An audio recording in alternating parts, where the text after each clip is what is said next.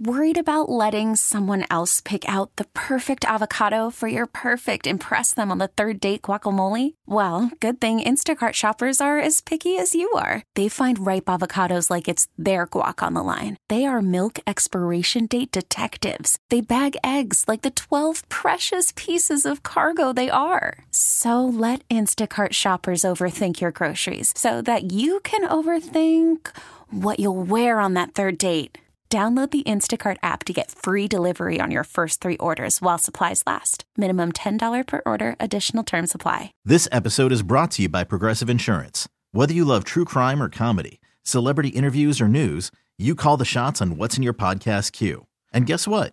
Now you can call them on your auto insurance too with the Name Your Price tool from Progressive. It works just the way it sounds. You tell Progressive how much you want to pay for car insurance, and they'll show you coverage options that fit your budget. Get your quote today at Progressive.com to join the over 28 million drivers who trust Progressive. Progressive Casualty Insurance Company and Affiliates. Price and coverage match limited by state law. All right, welcome back into Buffalo Football Monday. Glad to have you with us here on WGR. This special, very special New Year's Day edition of the Shope and the Bulldog Show. Sans Mike Shope, a late scratch from the program. We hope he'll be back with us tomorrow. Happy to find out earlier today that Eric Wood will be a part of this. When I found out last week we were going to be on, I thought, well, we probably won't have Eric. I mean, he's such a big shot. He's not going to work on New Year's Day. But here he is, Eric Wood on the Western Hotline. Hi, Eric. Happy New Year. Happy New Year. I'm here for you, Bulldog. I wouldn't leave you hanging here. I love it. Love it. So yesterday, you've got a game where you're taking the ball away like crazy, but it's still sort of nip and tuck. I mean, the Bills did have a 14-point lead for a decent amount of time, or 13-point lead for a decent amount of time there. But still, the game was tighter than you would have wanted it. Like, what is that like as a player when you know, like, you should be ahead by, 2 or 3 touchdowns or something, but you look up at the scoreboard and it's a 6-point game? Well, this version of the Bills team these last few years are used to blowing teams out a lot more than we were during my time with the Bills. But I will say this, these last couple weeks, they're playing teams that are eliminated from the playoffs, and I've been on that end of things where you're playing those games at the end. And look, as a player, you're playing for pride. You're playing for your job, for a future contract.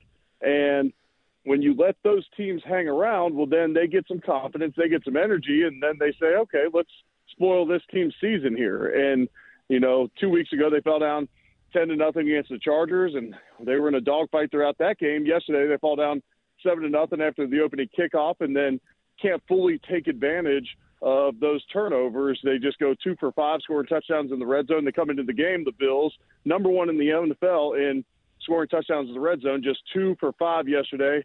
Josh Allen starts the game 1 for 8 throwing. So a sloppy day offensively for the Bills, but the defense, got him the lead essentially.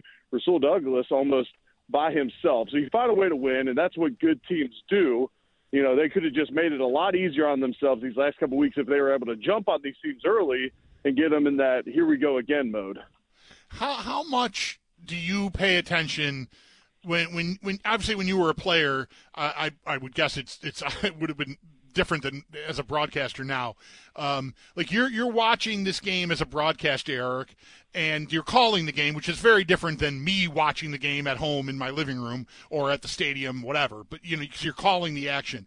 But like, were you uneasy, and has this year sort of brought back the frequency of that uneasiness, if you know what I mean? Because as the Bills ascended, like maybe midway through the 20 season, they got good.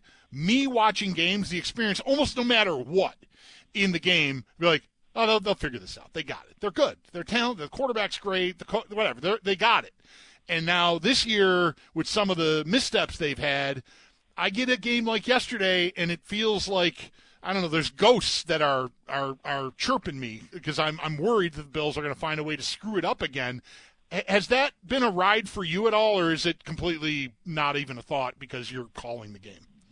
I'll say this. Early in the season, the Jets game, the Broncos game, the Patriots game, throughout that, I'm just thinking, okay, we're going to find a way to win. We've done that over the last few years. The defense will get a stop late. If we have to get the ball back and give up the lead. We'll get a score late, and the Bills will find a way to win this one. They're so much better than these teams on paper, especially when Aaron Rodgers goes out of that first game. Well, they found ways to lose them, and I'm kind of with you. These last 2 weeks, just understanding what was at stake, too. Man, I left the stadium both times, like almost with a uneasy feeling in my stomach. Like, man, that could have been it. Like that could have ended this season in a really bad fashion. Not like you lose at Kansas City on a heartbreaker, which we get that win, but that would have been a little different than if you lose to a Chargers team that's eliminated from the playoffs and have an interim head coach and just got blown out by the Raiders, or you lose to this Patriots team that they're reeling and, some of the organization's probably hoping they get a top 2 pick and not even win these games. So, yes, I'm with you there a little bit.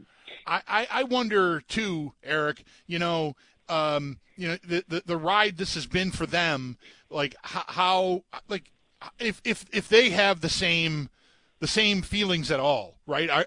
Is their confidence shook? Like when you get a game like yesterday where Allen just can't seem to get on track. Like I wonder if they've got some ghosts of their own that they're dealing with.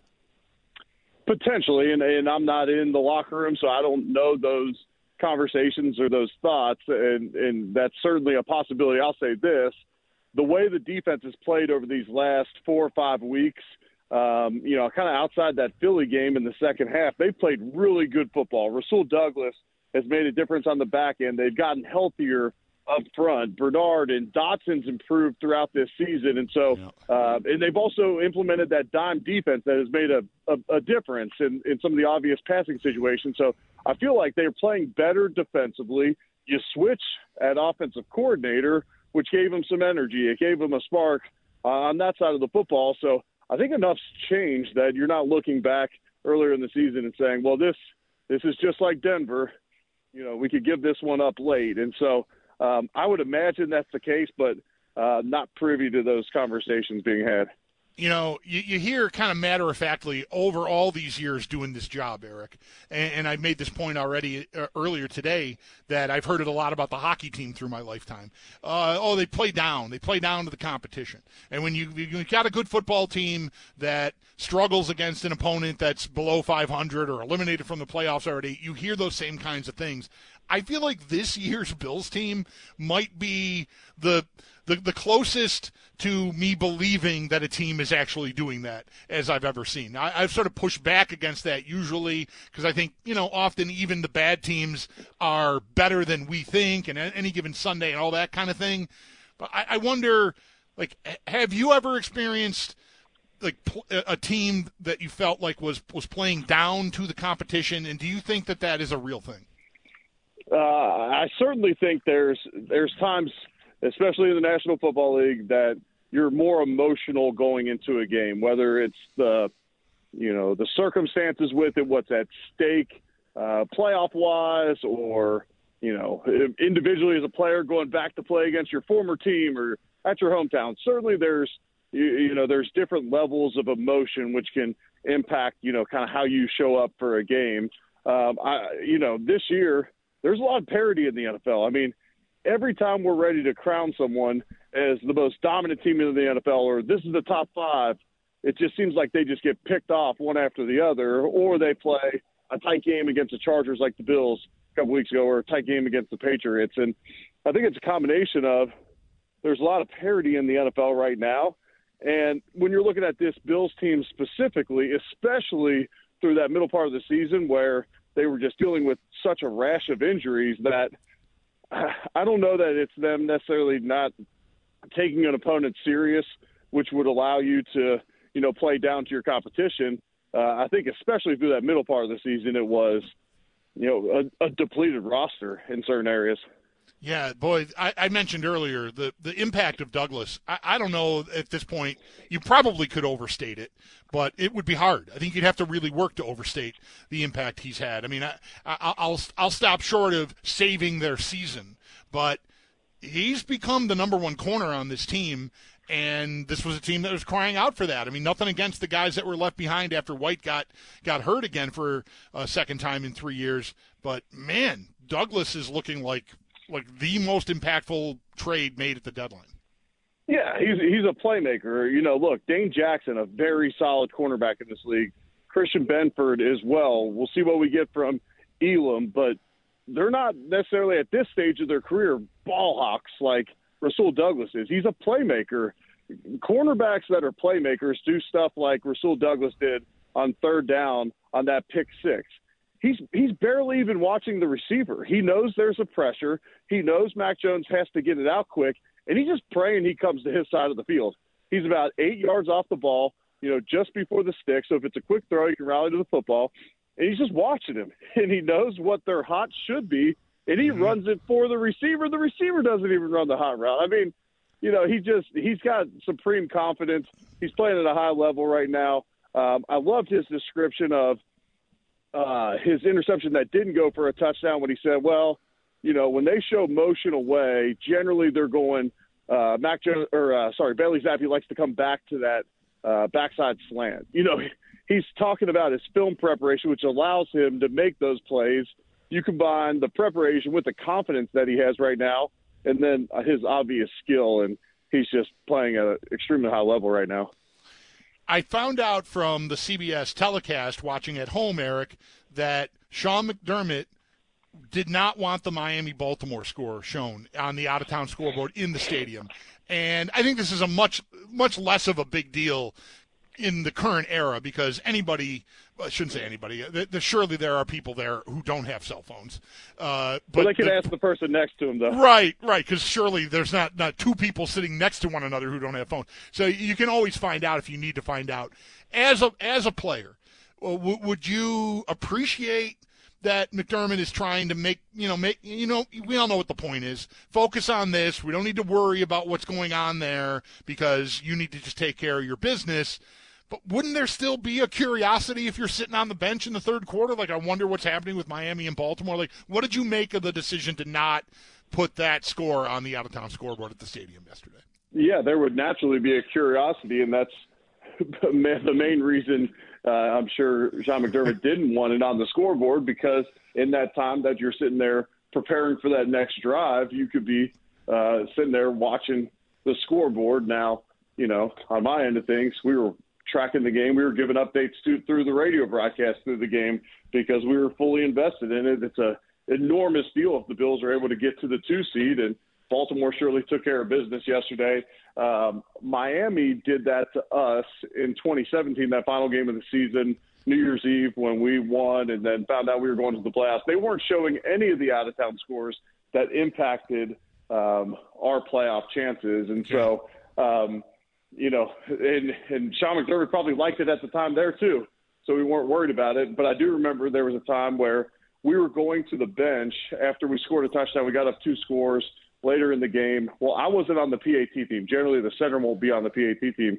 So I'm the only one down at that end of the bench because everyone else is on the field. And I looked into the crowd and got a score update on the Baltimore-Cincinnati game from one of the fans. Like, look, I'm mature enough to handle my business here. We got a PAT coming on. Let me know what the score is. And I probably told a couple people, but I didn't spread it around the entire team.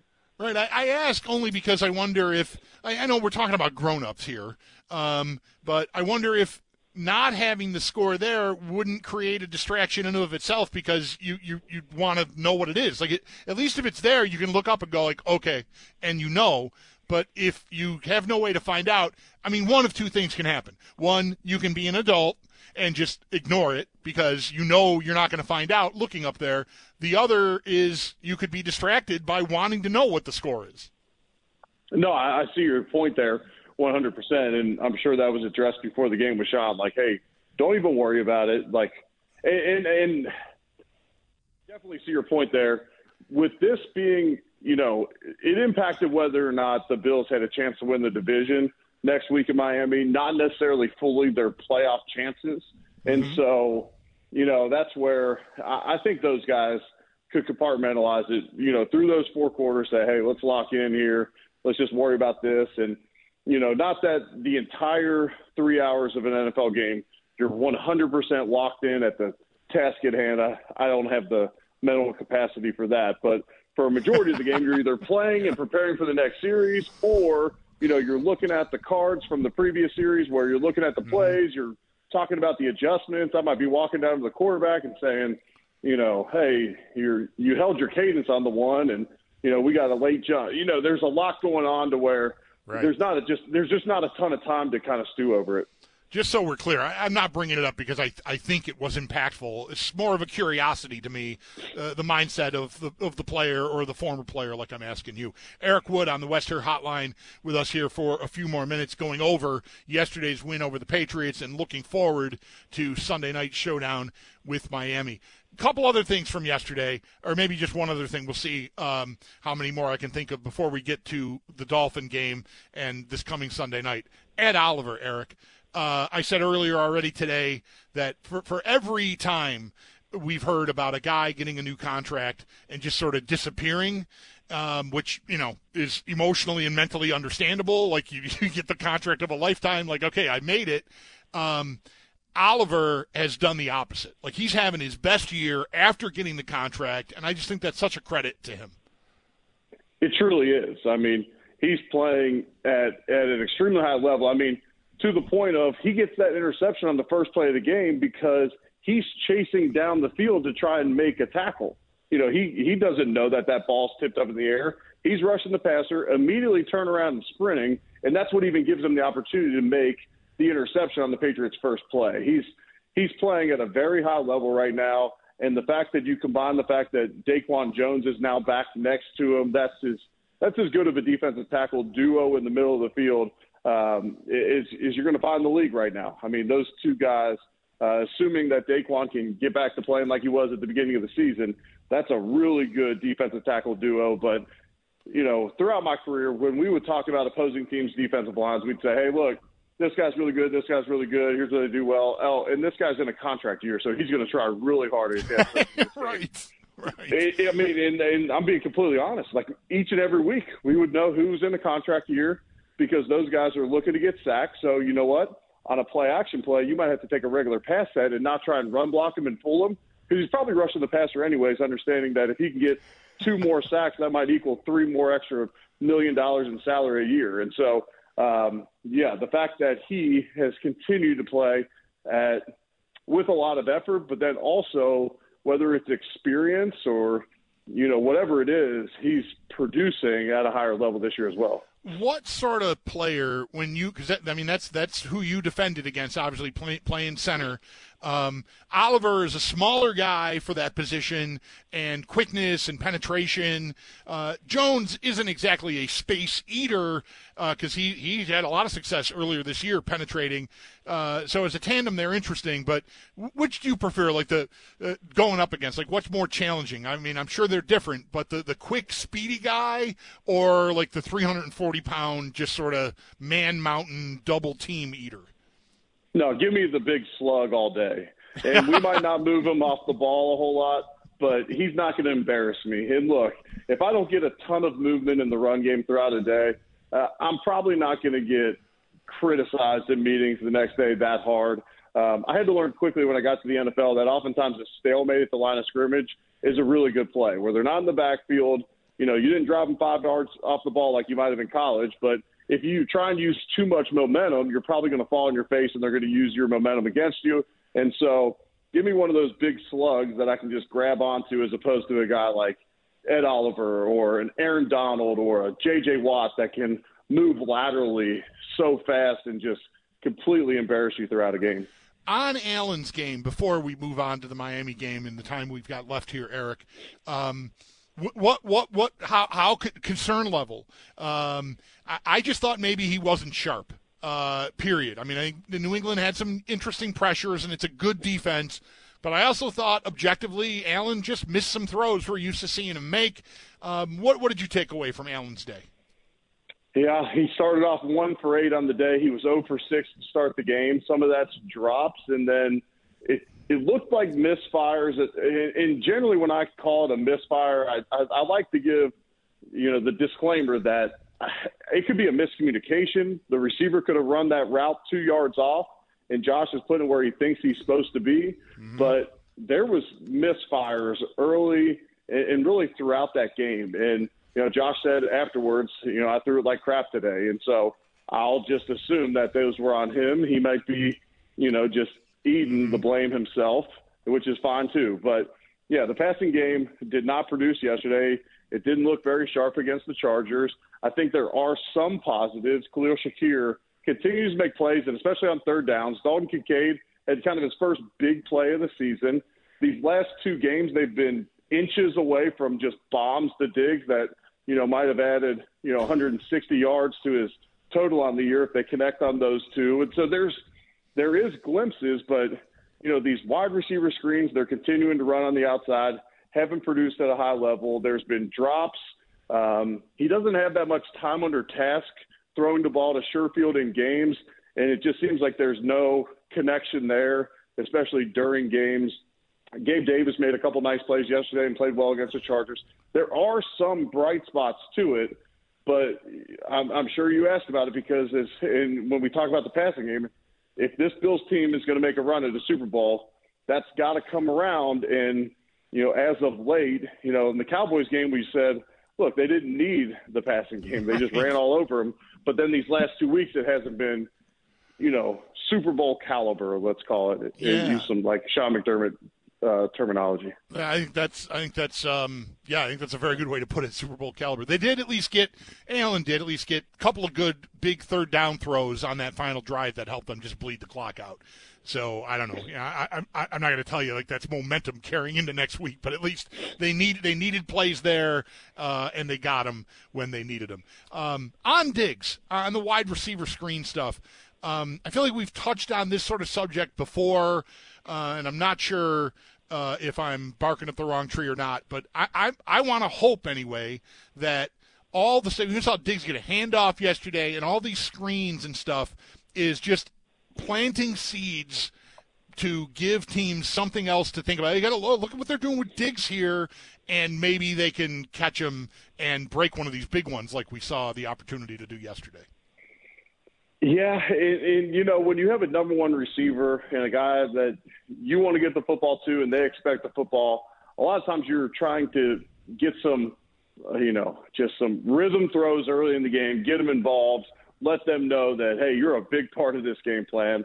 I think back my rookie year with Terrell Owens. Hell, we might give him a reverse in the first couple plays if we weren't confident in our quarterback play. Just say, hey, look how much of an impact you're going to have today. I actually love the handoff to Diggs because there's been a couple times this season where they've motioned him in the backfield and they just do it. So he's either matched up on a linebacker or someone can't, jam him. And then you hand the ball to him and you just steal 8 yards in the red zone where yards are hard to come by. I actually really like that play call and would hope that either they get back to that play or, heck, even run a play action off it or something. I was excited about that one. But to me, there's something going on with Diggs, and I'm not sure exactly what it is.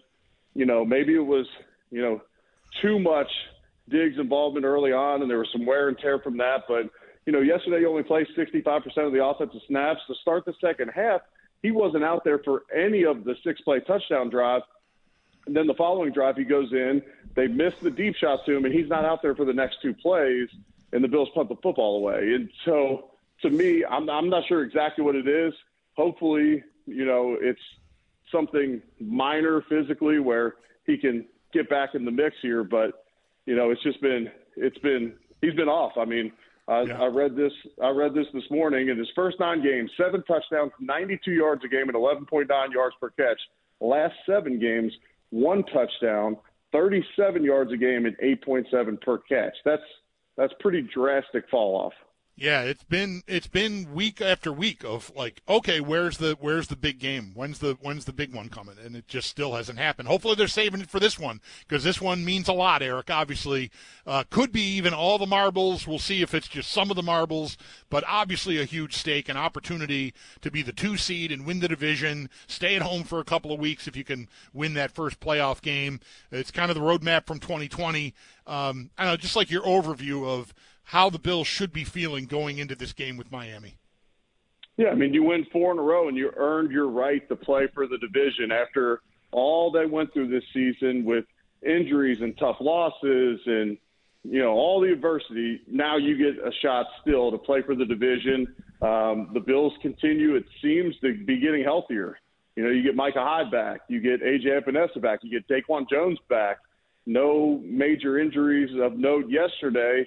And then on the opposite side of things, the Dolphins are just getting ravaged by injuries. I mean, you can run through their roster. I mean, Tua got his shoulder dinged up, and he said he's just sore. But, both their top pass rushers and Phillips and Chubb are out. Baker, their middle linebacker, he's out. Xavier Howard gets hurt yesterday. On the offensive side of the ball, the O-line's dinged up. Mostert missed the game. Waddle missed the game yesterday. Hill missed the game 2 weeks ago. It's just like they're getting crushed by injuries. And, when you look and the Bills are favored down there in Miami right now, I believe the injuries impact that as much as anything. For sure. Hey, real quick before you go, how surprised, if at all, were you about Von Miller being a healthy scratch? Eric Washington's comments earlier in the week made it more surprising to me. To me, he just hasn't looked like himself. I thought, right around that Giants game earlier in the season, I thought he was starting to turn the corner. And then against the Patriots the following week, he only played, I believe, 6 snaps in the first half. Didn't even have his helmet with him for the second half. And since then, I haven't seen much from him to where I almost feel like, not that you need to put him on IR, but okay, does 2 weeks or 3 weeks or giving him some time off away from the game, playing in the actual games, does that allow him to be maybe a factor in the playoffs to where he can get that knee back right or physically be where he needs to be? So it was surprising, but, after the game the last time, they didn't say, well, Von got hurt during the game. And Von gave the explanation. He just said, with the matchup and how they're running the football, we didn't want to put me out there. So with it being the Patriots again, and that being said the last time, I guess it was a little less surprising. All right, Eric, thank you for this. Happy New Year to you and the family, and we'll catch up with you after this huge game next Sunday. Yes, sir. Looking forward to it. Happy New Year. All right, there's Eric Wood on the West Her Hotline, his weekly visit with us here, part of Buffalo Football Monday, brought to you by Northwest Bank. For what's next, get started at northwest.com. By Arthur Pressman, your DWI and traffic attorney. Don't mail it in. By Northtown Automotive. Whatever you're looking for, you'll find it at Northtown. And by the Good Feet Store. Don't just live with foot pain. Visit the Good Feet Store on Walden today. We'll take a timeout here and fire up some phone calls if you guys are into it. 803-0550. Anything that Eric and I just talked about on the table, really anything. Vibes check, anything from yesterday's game. Looking forward to a game for the division title and the 2 seed next Sunday night in Miami. All those things and whatever else might be on your mind up for discussion at 803-0550. Happy New Year, everyone. Mike Shope is off today along with Zach Jones. I'm the Bulldog, and you're listening to WGR. Zapping in the shotgun, 6 on the play clock, takes the snap. Pressure coming, and he's wrapped up and sacked. Ed Oliver, ride him, cowboy, as he now has 9.5 on the season. You could spend the weekend doing the same old whatever, or you could conquer the weekend in the all-new Hyundai Santa Fe. Visit HyundaiUSA.com for more details. Hyundai, there's joy in every journey. This episode is brought to you by Progressive Insurance. Whether you love true crime or comedy, celebrity interviews or news, you call the shots on what's in your podcast queue. And guess what? Now you can call them on your auto insurance too with the Name Your Price tool from Progressive. It works just the way it sounds. You tell Progressive how much you want to pay for car insurance, and they'll show you coverage options that fit your budget. Get your quote today at Progressive.com to join the over 28 million drivers who trust Progressive. Progressive Casualty Insurance Company and Affiliates. Price and coverage match limited by state law. We really need new phones. T-Mobile will cover the cost of 4 amazing new iPhone 15s, and each line is only $25 a month. New iPhone 15s? It's better over here. Only at T-Mobile, get 4 iPhone 15s on us and 4 lines for $25 per line per month with eligible trade-in when you switch. Minimum of 4 lines for $25 per line per month with autopay discount using debit or bank account. $5 more per line without autopay, plus taxes and fees. Phone fee at 24 monthly bill credits for well-qualified customers. Contact us before canceling account to continue bill credits or credit stop and balance on required finance agreement due. $35 per line connection charge applies. See T-Mobile.com.